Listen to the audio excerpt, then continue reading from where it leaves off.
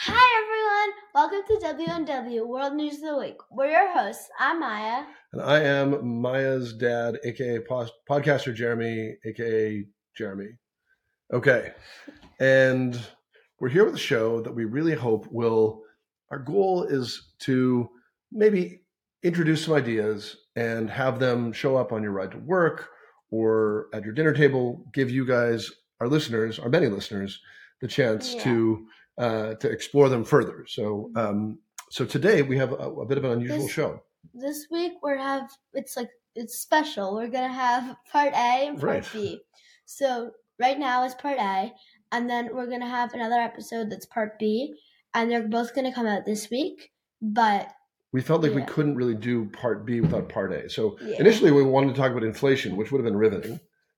Yeah. But then the first Republican presidential debate happened this week, and we wanted to talk about that. But we felt like in order to understand what happened there, you had to also understand what's going on with Donald Trump's legal status. Yeah. So we're gonna do errors, omissions, and updates next episodes of part B. But right now we have fake sponsors because we can't let down our sponsors because our sponsors would be so upset if we didn't give them their shout outs. Okay, so my sponsor this week is Peaches, even though I'm allergic to them. I think it's very nice of you to be supportive of peaches, even though are you eating peaches or you're just admiring them from afar? No, I love them. Okay. I don't care. Okay, good. And I'm going to give a shout out to the color blue. I wear blue jeans. I wear blue t-shirts. I think there's even blue on my hat. It's a very versatile color, and it gets a lot of credit, but I'm still giving it a shout out now. Thank you for sponsoring us, Blue. I didn't even know Blue had an advertising budget. Okay, so does that get us to our show? Yeah. Okay, so what are we talking about today? We already said we're talking about the status of Trump's various legal cases. How many are going on right now? We have 4 right now, but then there's another one that is completed, I guess. Right. Resolved. And I think what we should mention to start is that Donald Trump, he has 91 charges against him. And as far as we know, no other president, either in his presidency or after his presidency, has had any charges against them. So what that means is that, and this is in 4 different places, as we'll discuss, that the United States attorneys have worked to gather evidence and have put it in front of what's called the grand jury. And the grand jury has determined that there is sufficient evidence to go forward and make the kind of accusations that would lead him to have to defend himself in our court system. So really, really unprecedented. And I think it's important that, most of our listeners really have only known 2 presidents. Yeah, Trump or Biden, right? I guess. And they might think this is kind of normal, but it's not. It's not normal at all. In fact, there was a period of time where presidents were really on a pedestal, where people really admired them, like on Mount Rushmore. We've actually created statues to them, right? And so we're at a very, very unusual time with our president. So let's go through the cases one by one, and I guess let's start with what we're calling case A, right? We're calling case A because there are 4 cases that are ongoing. But the first one is a civil case, and there's a difference in a civil and a criminal case. Do you know the difference between a civil and a criminal case is, Maya? So civil, you can't go to jail if it's a civil case. You just have to if you lose, you pay the other person money. Yeah, there are damages that are awarded. Yeah. And then a criminal case is you could go to jail. Right. Criminal case, you could actually, the outcome could be if you're found guilty, you could go to jail.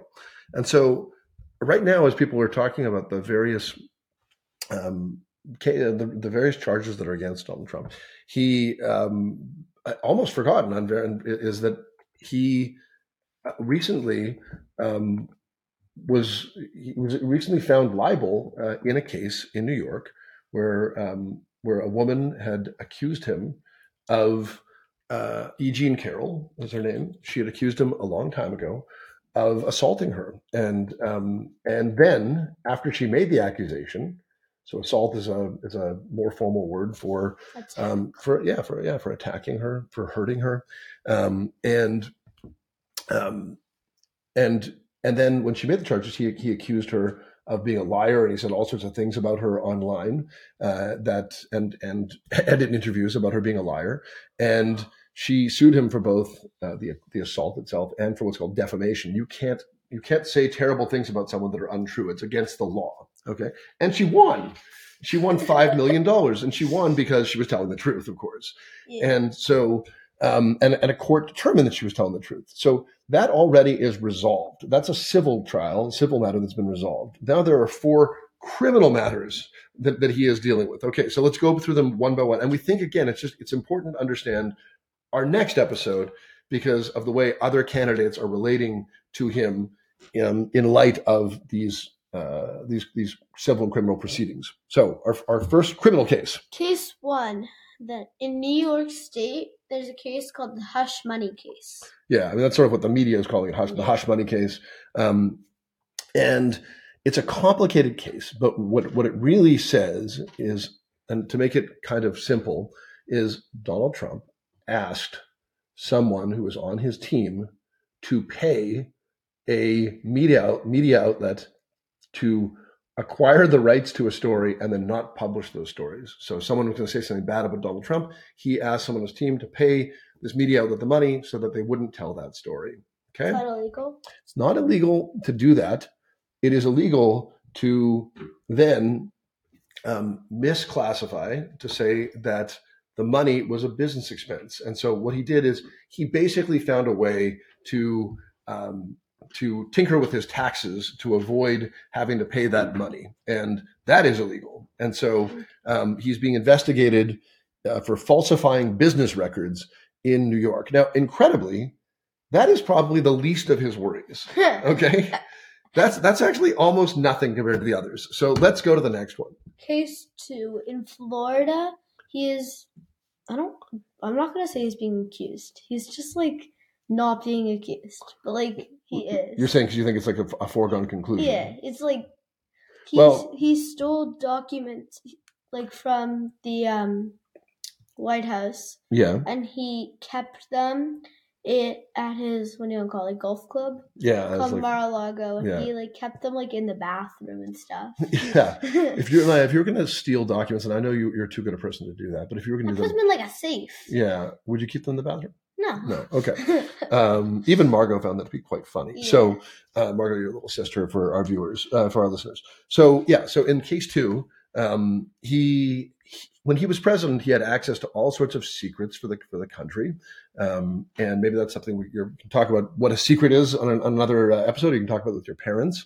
But he stole all sorts of the country's secrets, and he kept all the files locked in a bathroom at his house/social club in Florida. Nice. And he was irresponsible with how he stored them, which is illegal.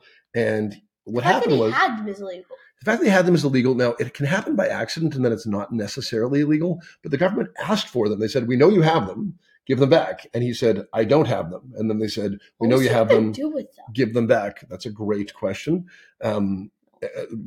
If we have time at the end, we'll come back to that. Okay. So they said, "Hey, you give them back," and he refused. And then he tried to hide them, and then they came and got them anyway. And it seems like it's pretty hard to say you're innocent of holding on to these classified documents if they've just got mountains and mountains of evidence that says that you're holding on to them. So and that one's in Florida. That's the second case. The third one is in Washington, D.C., he is being accused of obstructing official proceedings. And conspiracy to defraud the United States. Now, this is an enormous one, and many of you might have heard of the events on January 6th after he lost the election. So on January 6th, that was the day that they were going to certify the election, basically the day that Joe Biden was going to be recognized by Congress as president. He wasn't going to be sworn in at a later date, but he was going to be they'd officially tally all the votes from from the Electoral College, and Joe Biden would be declared president. And Donald Trump is a sore loser, and he was trying to claim that the election was rigged and a fraud. In case 4, he'll actually be attempting to commit that fraud, but in case 3, he was trying to say that it was a fraud, and he got a whole bunch of people that follow him to get quite riled up, and they were in Washington D.C. allegedly to protest the tallying of those votes. But at the end, he encouraged them to go and storm the Capitol and to attack the United States Capitol, which it's almost mind blowing that it happened. Vice President Pence? Yeah. And yes, Vice President Pence was there, and he was in danger. And you're right. And Donald Trump did nothing to stop him. And I wish we had the tweet handy that we could do that as for our follow up next time. But he actually basically encouraged them. There were people chanting "Hang Mike Pence," his vice president, and he was encouraging them to continue on and he did nothing to stop anyone from hurting anyone when he could have, and people were begging him to stop. And what the accusation is that he was trying to stop the vote from happening, and in doing that, he was trying to defraud the United States. He was trying to prevent the actual election from being recognized, and it was just a terrible event in the history of this country. Yeah. And it's sort of a conspiracy, which means he was working with others to commit these crimes as well. Okay, so those are 3 plus 1, the civil case, and then case 4 in Georgia, he is being accused of election interference. Right.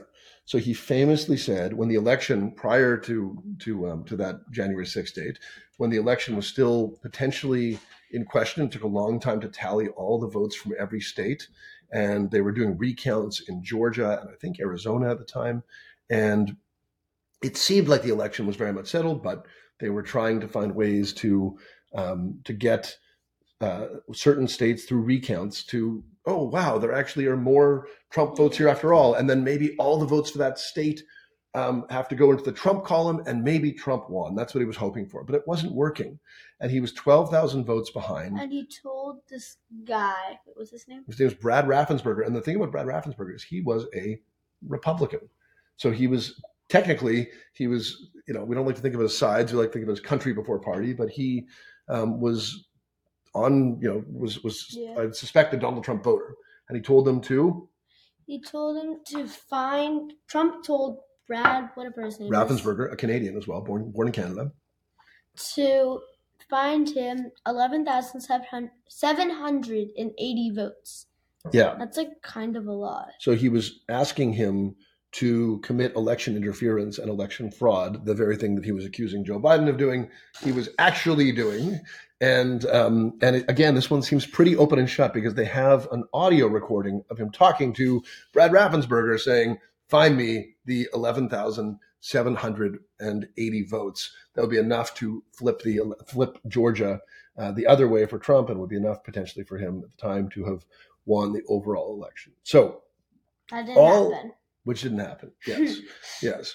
So all of these various proceedings in different states and across the country need to kind of be understood at some level to really understand what's going on, what's going to happen in the election this year, and also what happened in the first Republican debate, which is our next episode, the special double episode. Congratulations to our listener. Who? Mom? I'm not sure Mom listens. I think I know Sally listens. I think the Grossmans listen. With time, hopefully, we won't be able to name all of our listeners by name, but that'll be great. That'll be progress. So thanks for listening to this, and stay tuned for Part B. Part B.